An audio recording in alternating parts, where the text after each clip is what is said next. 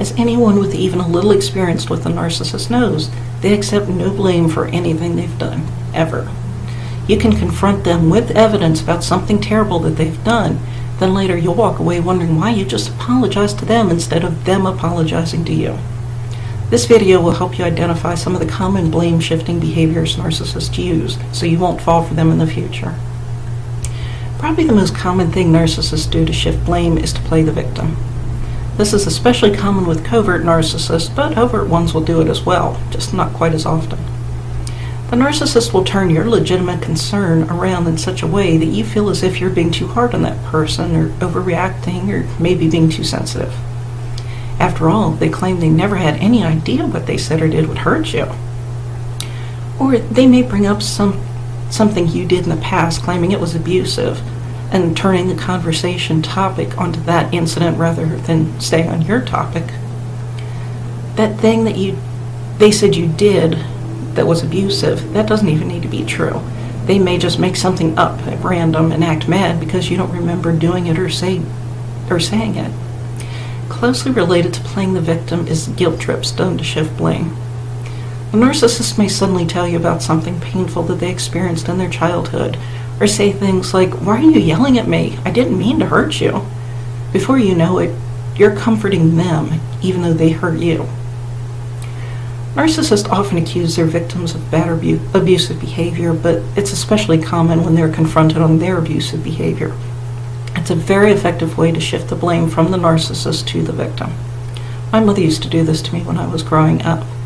She would say that something I did made her act in the terrible way that she acted.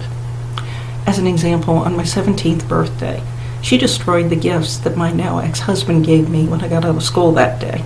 And she made me clean up the mess she made. She said she did it because I was acting so snotty, and that's what made her destroy those gifts. Well, the truth was, when I took those gifts out of school and to her car when she picked me up at the end of the day, I was terrified because she hated my ex-husband. I stayed quiet. I wasn't acting snotty, I was acting terrified. Narcissists also like to minimize the feelings of their victims to shift the blame to the victim. Basically, this shifts the blame to the victim for how they responded to the abuse rather than the abuse itself. They may say things like, "You're just too sensitive, you're crazy," or "I was just joking." When you're talking with a narcissist and these things happen, you can rest assured you are not going crazy. They're attempting to shift the blame off of them and onto you. The best thing you can do is to redirect the conversation back to the original topic as calmly as you can. Wait on the narcissist to finish whatever it is she's saying, and then calmly say something like, "Okay, but that's not what we're talking about right now. We can address that later. We're addressing the topic I mentioned at the moment." You may have to do that a few times, but keep doing it.